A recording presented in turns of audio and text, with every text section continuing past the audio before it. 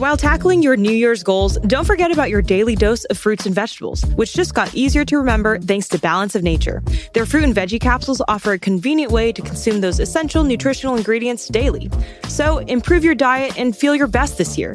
Go to balanceofnature.com and use promo code WIRE for 35% off, plus a free fiber and spice in your first order as a preferred customer. That's balanceofnature.com, promo code WIRE. Democrats who called for the firing of FBI Director James Comey are shocked and appalled by the firing of FBI Director James Comey. The Democrats say that Comey's firing will undermine the investigations for which they said he should have been fired. In order to examine which Democrat claims are cynical political fabrications and which are hysterical conspiracy theories, and which are cynical political hysterical theories about fabricated conspiracies, let's examine which investigations might be affected. The FBI, as we know, is investigating whether the Trump campaign colluded with the Russians to expose the Democrats' emails. The Senate, meanwhile, is investigating whether the Obama administration investigated the Trump campaign for the collusion that the FBI is investigating. The Judiciary Committee is investigating why the Attorney General failed to investigate Hillary Clinton's attempt to avoid the FBI investigation into the Attorney General's failure to investigate her emails to the Democrats, which the Russians hacked in an attempt to interfere with our election, which the Senate is investigating in an attempt to find out if the Trump campaign colluded with the Russians' hack of the Democrats' emails, which the FBI is investigating to see whether the Obama administration was investigating the Trump campaign. The House Intelligence Committee is investigating whether the House Intelligence Committee overstepped its bounds in investigating the Obama administration's attempts to use the intelligence community to investigate the Trump campaign's collusion with the Russian hack into the Democrats' emails, which the FBI is investigating in order to find out whether the House Intelligence Committee overstepped its bounds in investigating the Obama administration. The head of the House committee, meanwhile, has stepped down pending an investigation. At the same time, many in the press are investigating why the press never investigated the Obama administration's investigation of the Trump campaign, but continues to investigate the Trump administration's investigation into whether the Obama administration investigated the Trump campaign, which is now under investigation in the Senate, causing several investigators to call for an independent investigation into the House investigation of the Senate investigation of the Trump administration, which is meanwhile investigating the Obama administration, which is on a yacht in the Bahamas at the time, dancing to the musical stylings of Drake's Hotline Bling. Mr. Drake is not currently under investigation. Now, to be clear, an independent investigation into the Senate investigation of the House investigation of the Obama investigation into the Trump campaign could expand the investigation into an investigation of Russia's investigation of the emails that were under investigation by the FBI, which was in turn under investigation by the NSA, who have been investigating everybody in a surveillance program that's still under investigation. If that were to happen, there would no doubt be calls for a full investigation into all the other investigations. So it's easy to see that the firing of James Comey will have to be investigated to ensure it doesn't in any way curtail the important business of government, which is investigating. Thank God the government's not actually governing, then we'd all be in real trouble. Trigger warning, I'm Andrew Klavan, and this is The Andrew Klavan Show. I feel hunky-dunky, life is tickety-boo. Birds are winging, also singing hunky-dunky-doo. Ship-shape, tipsy-topsy, the world is zippity-zing. It's a wonderful day, hurrah, hooray! It makes me want to sing. Oh, hurrah, hooray! Oh, hooray, hurrah! All right, it's Mailbag Day. Yeah! All your problems solved right here. And if you subscribe to thedailywire.com, you can be in the next mailbag and leave your questions and then climb out of the mailbag and go home. Now, those of you who are watching that opening, I know you were all thinking the same thing. You were thinking, how does that guy look so fantastic? I mean, good God, the muscles, the body on that guy. And the answer is Beachbody On Command. Beachbody On Command.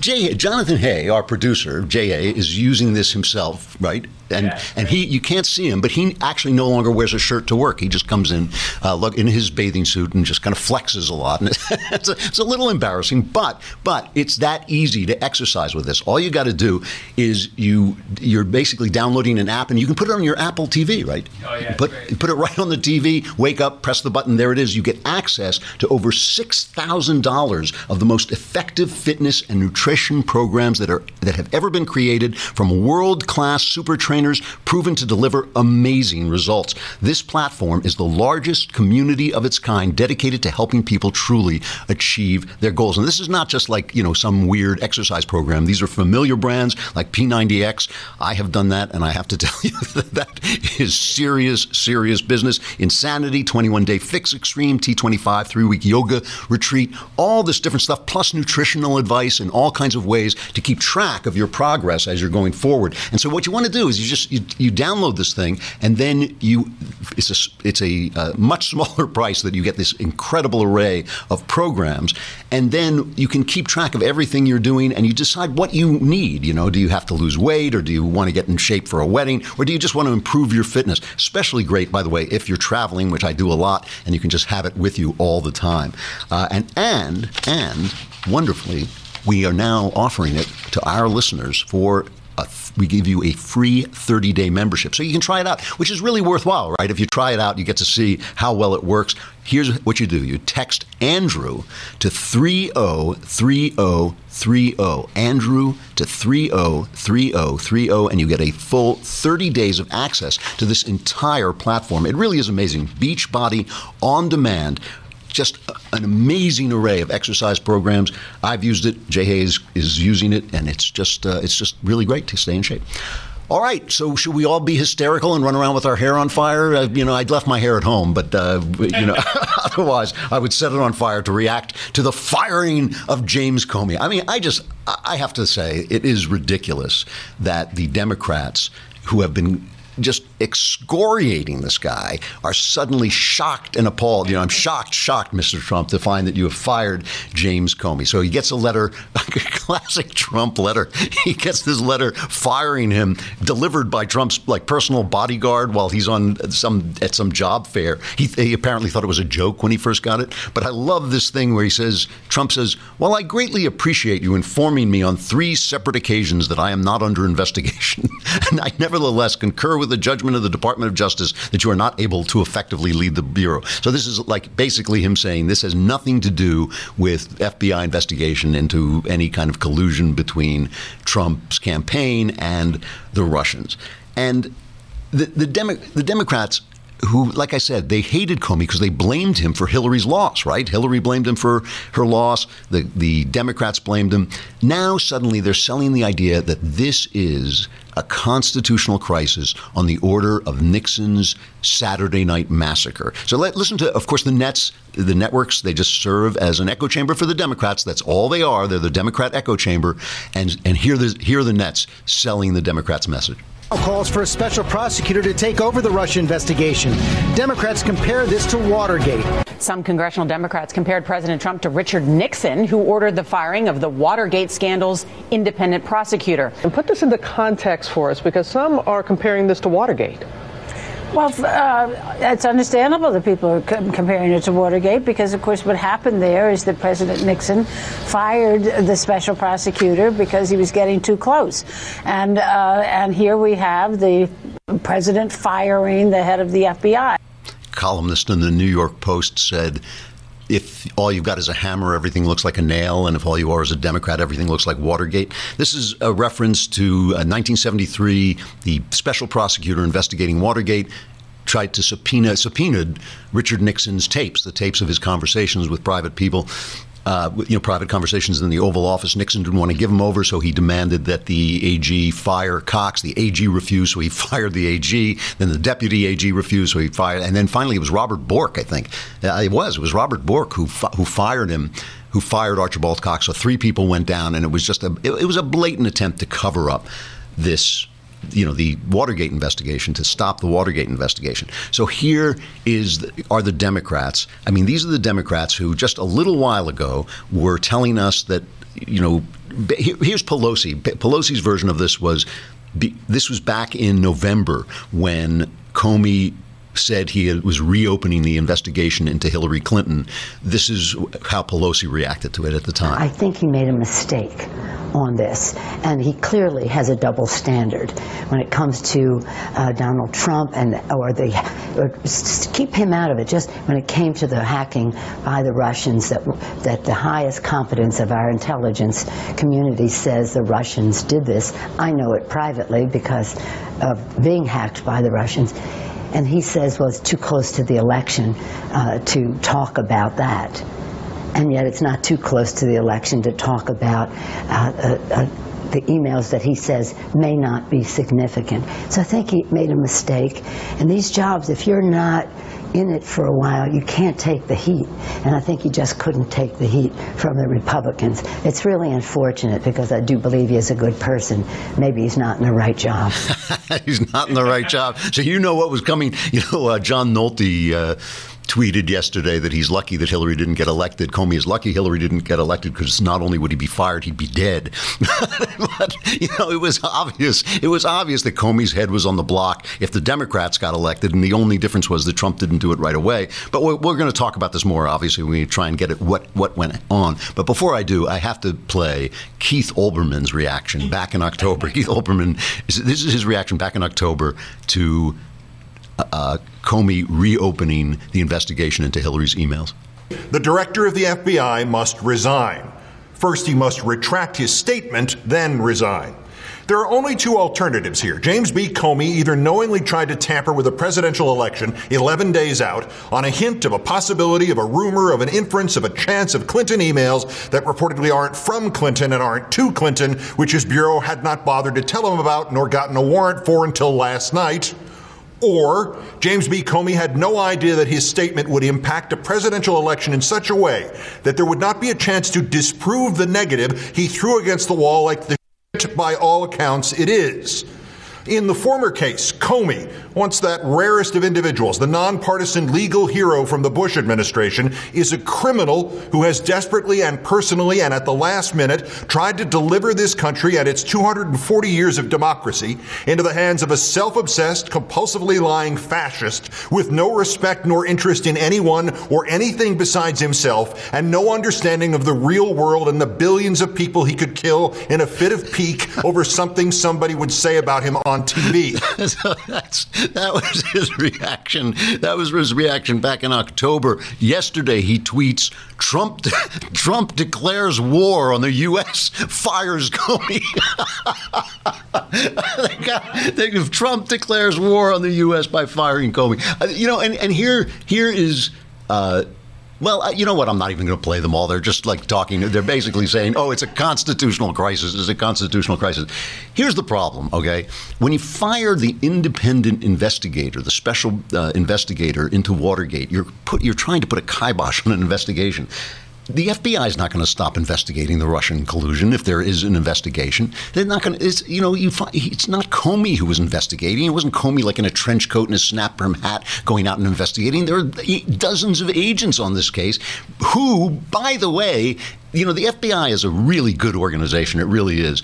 And by the way, if they try to put the kibosh, the FBI is going to leak like a colander. It's just going to be suddenly everything they've got is going to be in the newspaper. Trump knows that. Trump's not a dummy. It's utterly ridiculous to think. It's just implausible to think that Trump is trying to stop this investigation this way. It just doesn't make sense that that's what he's doing.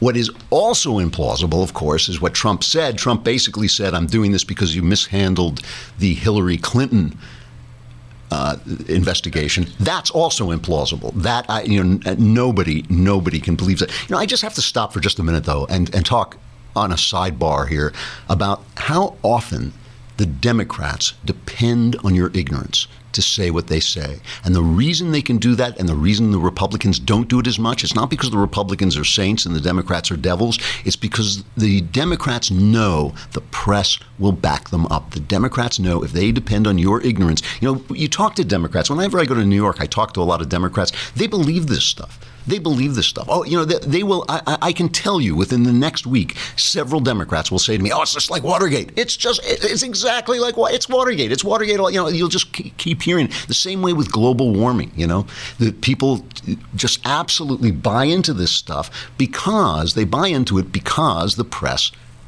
echoes everything that the Democrats say. But it's interesting that Chuck Schumer basically gave the game away, because Chuck Schumer was one of the people who said he had lost confidence in.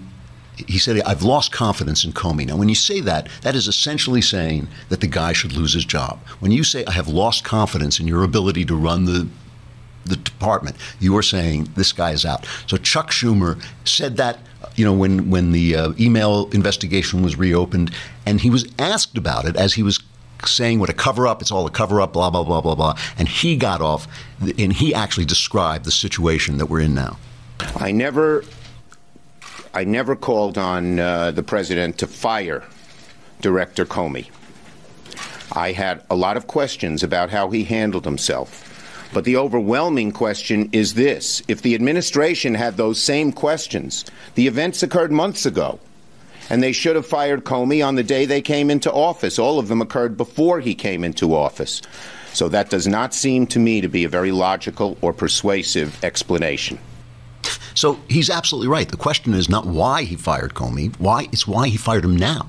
That is the question, and we're going to try and answer it, or at least look at some theories. But first, we have to say goodbye to Facebook and YouTube, which means if you don't come over to thedailywire.com and hear the rest of the show, you will miss the mailbag, which in turn means that all your problems will continue.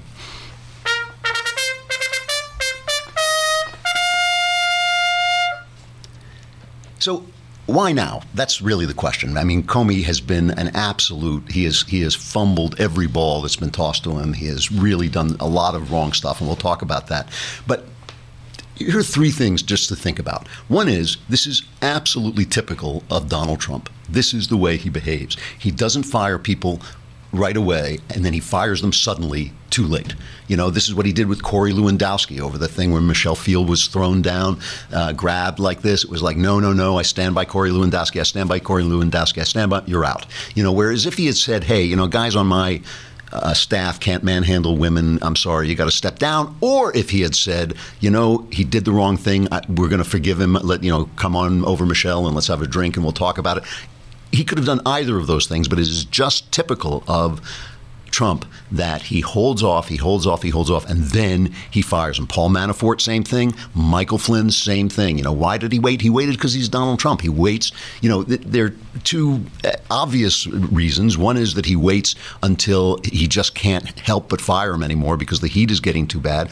Or the other is he waits until he gets so angry that he just does it on impulse. With Donald Trump, I would suspect that both of those things are true, but it is what he did today is absolutely typical of him. He should have fired Comey coming in. He thought no, I can work with Comey. He's been all over the place with this. When Comey cleared Hillary, it was like, oh, the system is rigged. And then he cast doubt on Comey's honesty. Then when Comey reopened it, he said Comey had saved his reputation, And then when, he said there was nothing in the new emails, Trump said, how do you read all those emails in such a short period of time? And then after the election, he said Comey is just trying to be fair to everybody.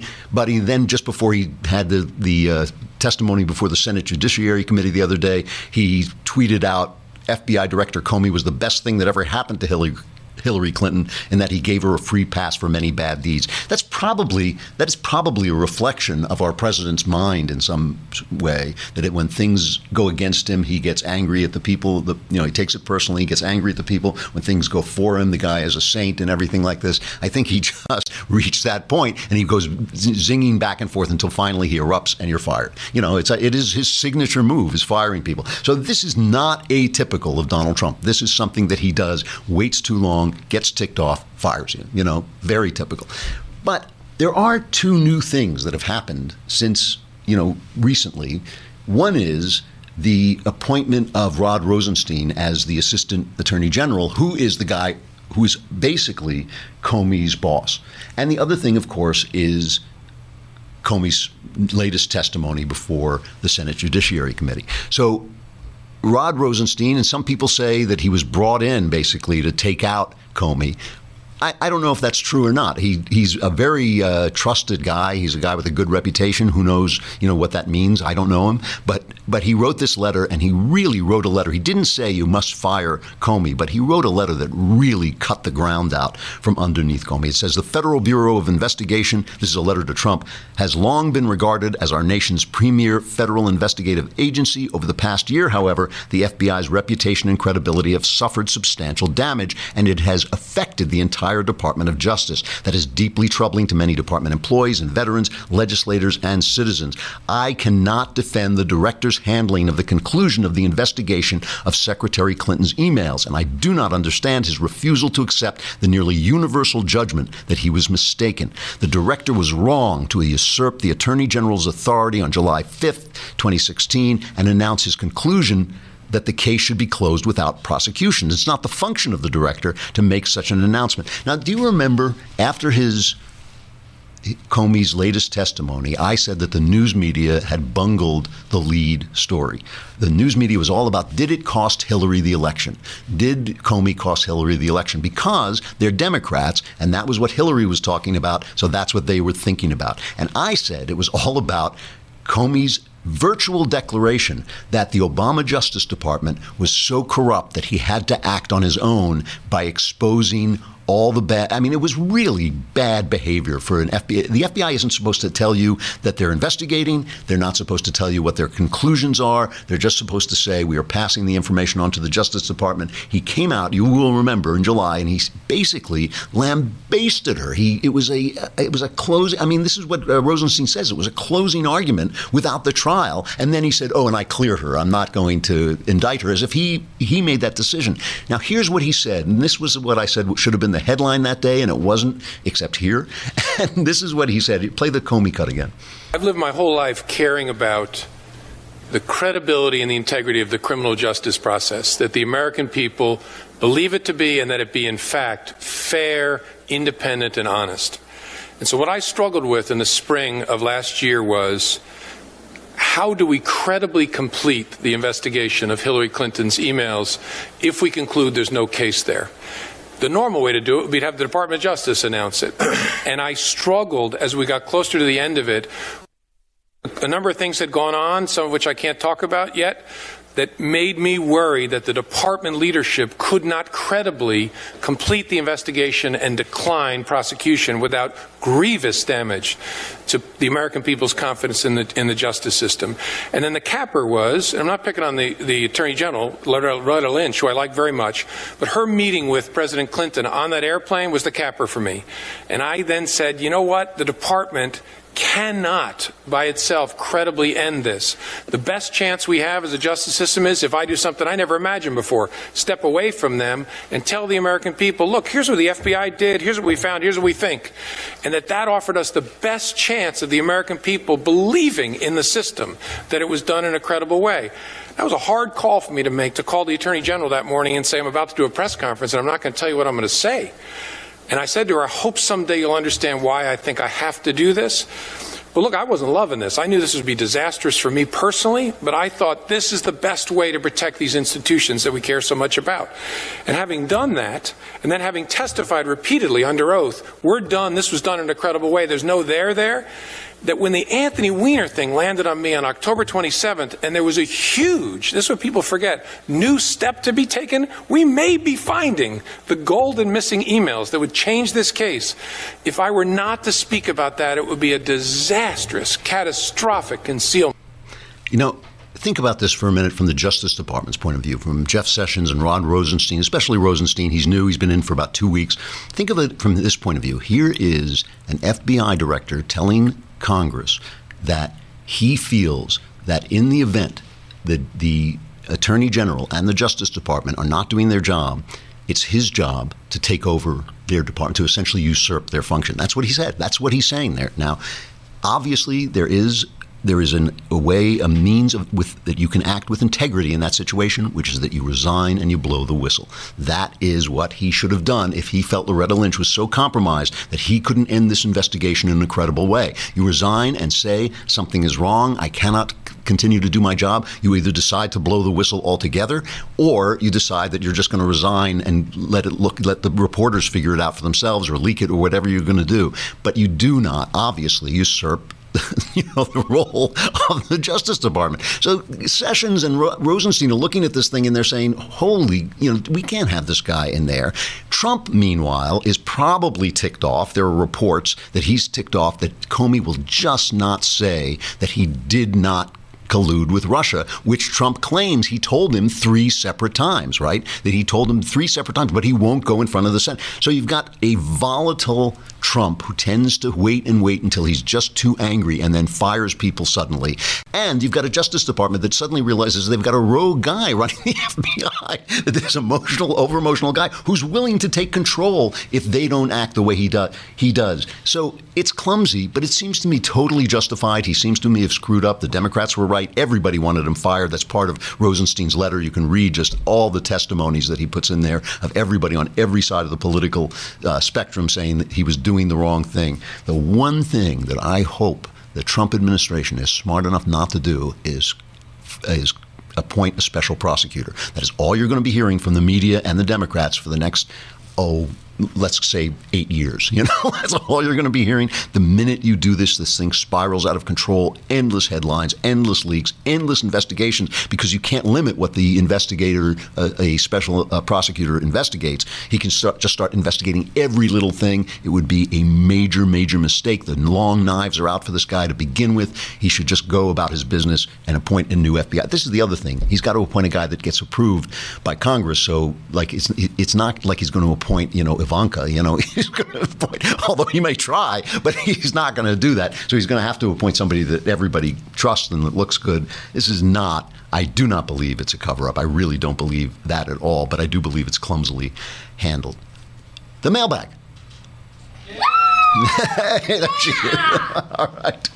All right. I got a bunch of good questions here. I'll just read. I'll read them off, and you can send in live ones if you want while I'm reading. From Nathan. Hi, Andrew, longtime fan of yours. I ask this question as a religious conservative male.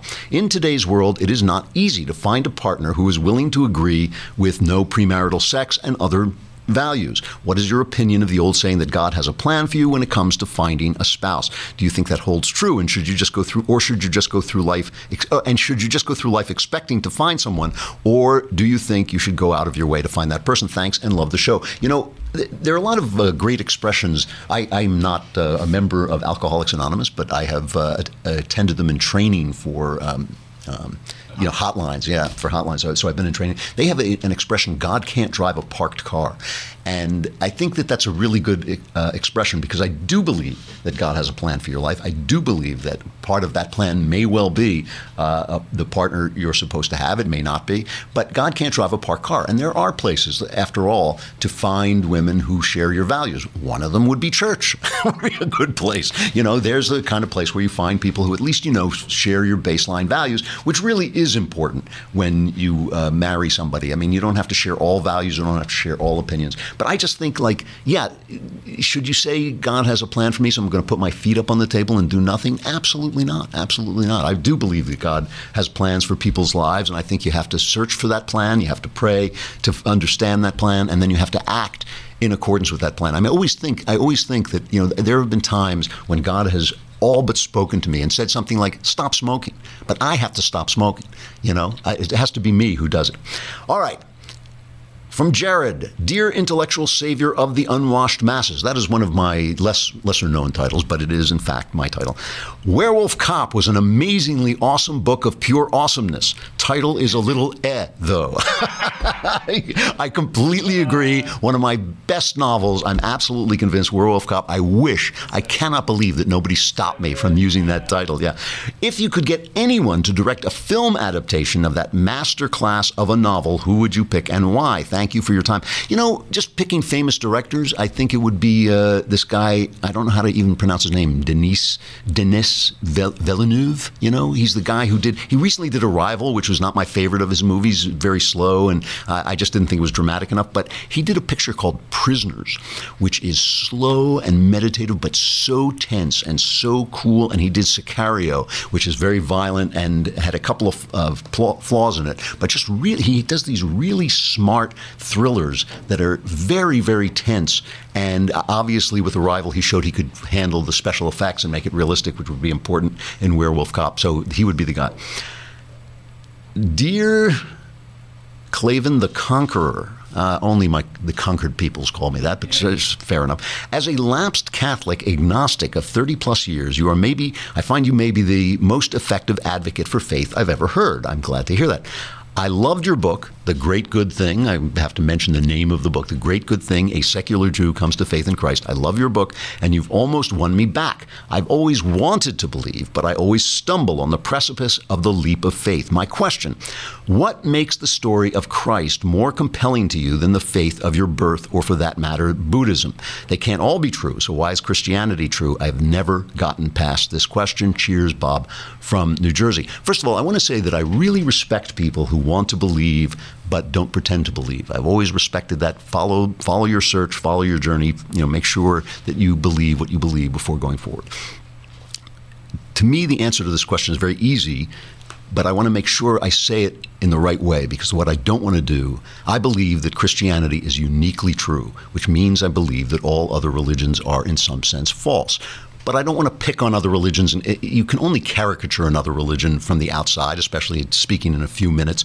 From within, religions provide, all kinds of comfort and open the eyes to all kinds of truths. But I believe that doesn't make the religion itself true. The one I always pick on is the Mormons. When I've read their book, the book seems to me almost absurd, and yet the Mormons are lovely people and they seem to regulate their lives very well. It's none of my business whether I believe in their beliefs or not. And I don't mean to pick on them particularly, but it's just I've read the Book of Mormon and I couldn't believe it. But I see how well they live. So here's the thing about Christianity that seems to me so appealing. Everybody has sayings, little maxims in their mind that they live by. One of mine is don't believe what you don't believe. Okay? And by that I mean I meet people all the time who say this stuff that I know they do not live by. So they'll say there's no such thing as morality. And you say like, well, why don't you cheat on your wife? And then they go into this long, crazy thing. And it just thinks like, hey, it's wrong. You don't do it. You don't do stuff because you know it's wrong, Christianity presents my life as I know it to be. Okay, I know I am a self. I know I am a soul. I know I also have a body. Okay, and this is the way Christianity presents my life. I know that the desires of my soul and the desires of my body are out of whack, but not unrelated. That is also the way that Christianity presents my life. I know that I'm not what I'm supposed to be. That I was supposed to be something, and I am not that. And that is also a depiction of Christianity. I know that the world is not an illusion, which is a lot of the Eastern religions, and I have practiced Zen. I practiced Zen for many years. One of the things that the Eastern religions are always saying is the world is an illusion, and this is like scientism, not science, but scientism always is saying this. You're not really a self; it's just an illusion that the brain throws up to somebody who's not there. I don't even understand exactly what it means, but all those things I don't believe. Like it's the same reason I'm not that interested in certain philosophy, like Descartes. I think, therefore I am. I already know I am. It's interesting to think about it. Philosophy is fascinating, but I don't need to prove that I am. I know it. I know it to be true. Christianity, again and again, in most of its central doctrines, describes life as I live it. Again, I don't want to pick on other religions, but when some Buddhists say, for instance, all suffering comes from desire, that doesn't represent my life. Suffering comes from desire. Also, joy comes from desire. There's all this stuff.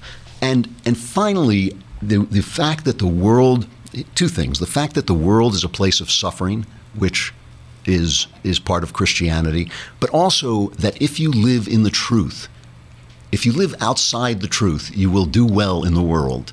And if you live in the truth, you won't do well in the world. And if you live absolutely in the truth, you will get crucified. Seems to me a very accurate description of the world that we know, the tragic world that we know, the messed up, fallen world that we know. Christianity is the only religion that represents both the life that I live and the God that I believe is there, because I do not believe that God is sitting there saying, if you do this, everything will be great. If you do that, everything will be bad. It just doesn't do that. And so it explains so much about the life that I live. When I actually became a Christian, which was a big step for me, and that's why I wrote the book, when I became a Christian, one of the things I really did say to myself, the kind of escape hatch I said, is that if I became less of a realist, I would reconsider. I would think maybe I had made a mistake. If I started to live in this kind of fantasy, happy land, cotton candy world that I see certain Christians do live in, I would say, this is a mistake. But instead, I find that I have become far more realistic about life.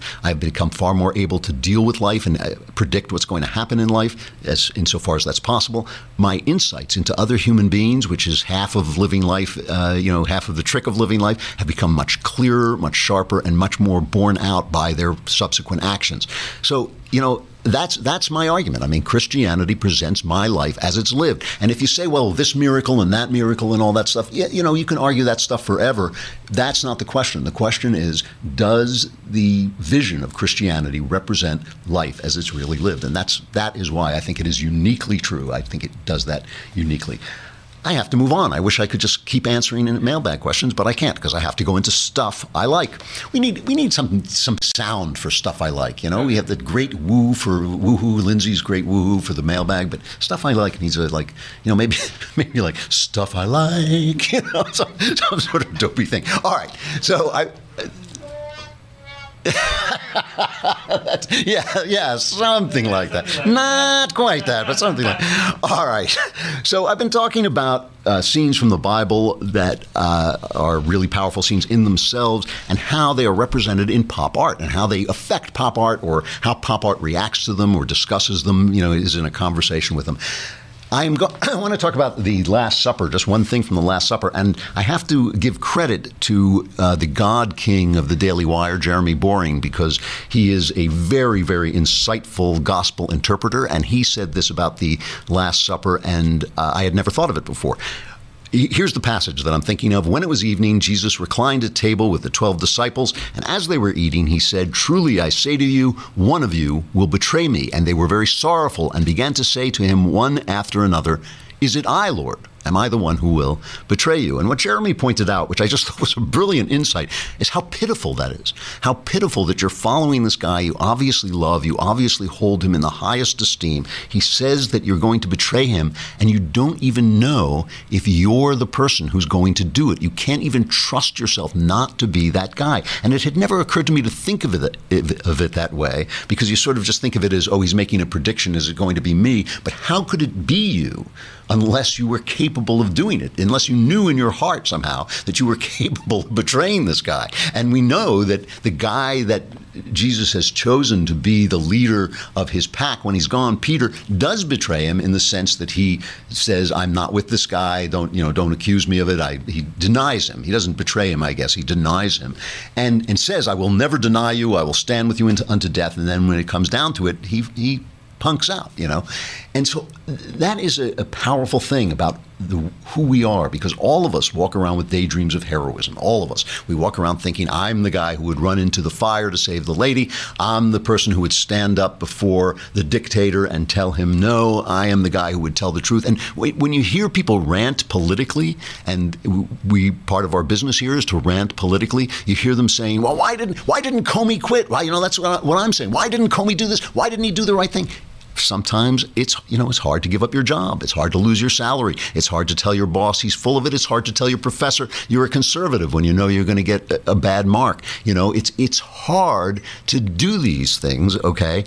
And so we know in our hearts that we are all capable of failure. And what we don't know is whether we're capable of courage unto death. We don't know if we're capable of courage even unto getting a bad mark on a paper, even unto losing our jobs. We do not know how bad we are, And this is always reflected in some of one of my favorite kinds of thrillers. I have written them myself. I guess you would call them amnesia-based thrillers. I wrote one called The Animal Hour, which has one of my earliest thrillers. It has some things I wish I could change in it, but it also has a very, very cool plot and a very cool resolution. And the question that the woman in it asks is, she doesn't know who she is am I the good guy or am I the bad guy, And we see this in one of the truly great thriller films, The Bourne Identity, where this guy comes back with this is based on the Robert Ludlum novel, and he comes back with complete memory loss and suddenly starts to find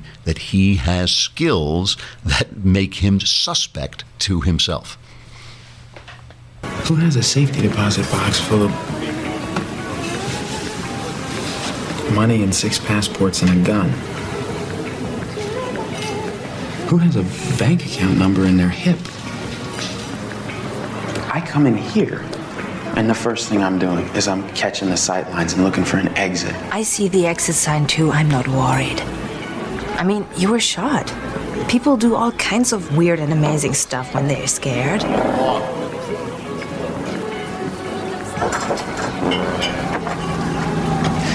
I can tell you the license plate numbers of all 6 cars outside. I can tell you that our waitress is left-handed and the guy sitting up at the counter weighs 215 pounds and knows how to handle himself. I know the best place to look for a gun is the cab of the gray truck outside. And at this altitude, I can run flat out for a half mile before my hands start shaking. Now, why would I know that? This idea that you cannot trust yourself, that you know that something's wrong with you. The film that I want to recommend, because I'm sure that everybody has seen The Bourne Identity, and if you haven't, you should watch it. I mean, The Bourne Identity, as a professional thriller writer, I actually took that film and broke it down, which I do only very occasionally with things that I think are really, really cooking with gas. And I broke it down scene by scene just to see how it was constructed. I mean, it's just part of my job, but I wouldn't do it unless I thought the film was really well constructed. It really is. But the film that I want to talk about, or just recommend, is a film you probably haven't seen. In 1987, they call it, in Wikipedia, they call it a neo-noir supernatural horror film called Angel Heart. It's with Mickey Rourke and Robert De Niro and Lisa Bonet, who was one of the daughters on The Bill Cosby Show, and this famously, she does her first nude sex scene, which is very nude, very sexy. And it is a story of Robert De Niro plays a very mysterious, wealthy guy who hires a private eye to find a missing person who owes him something.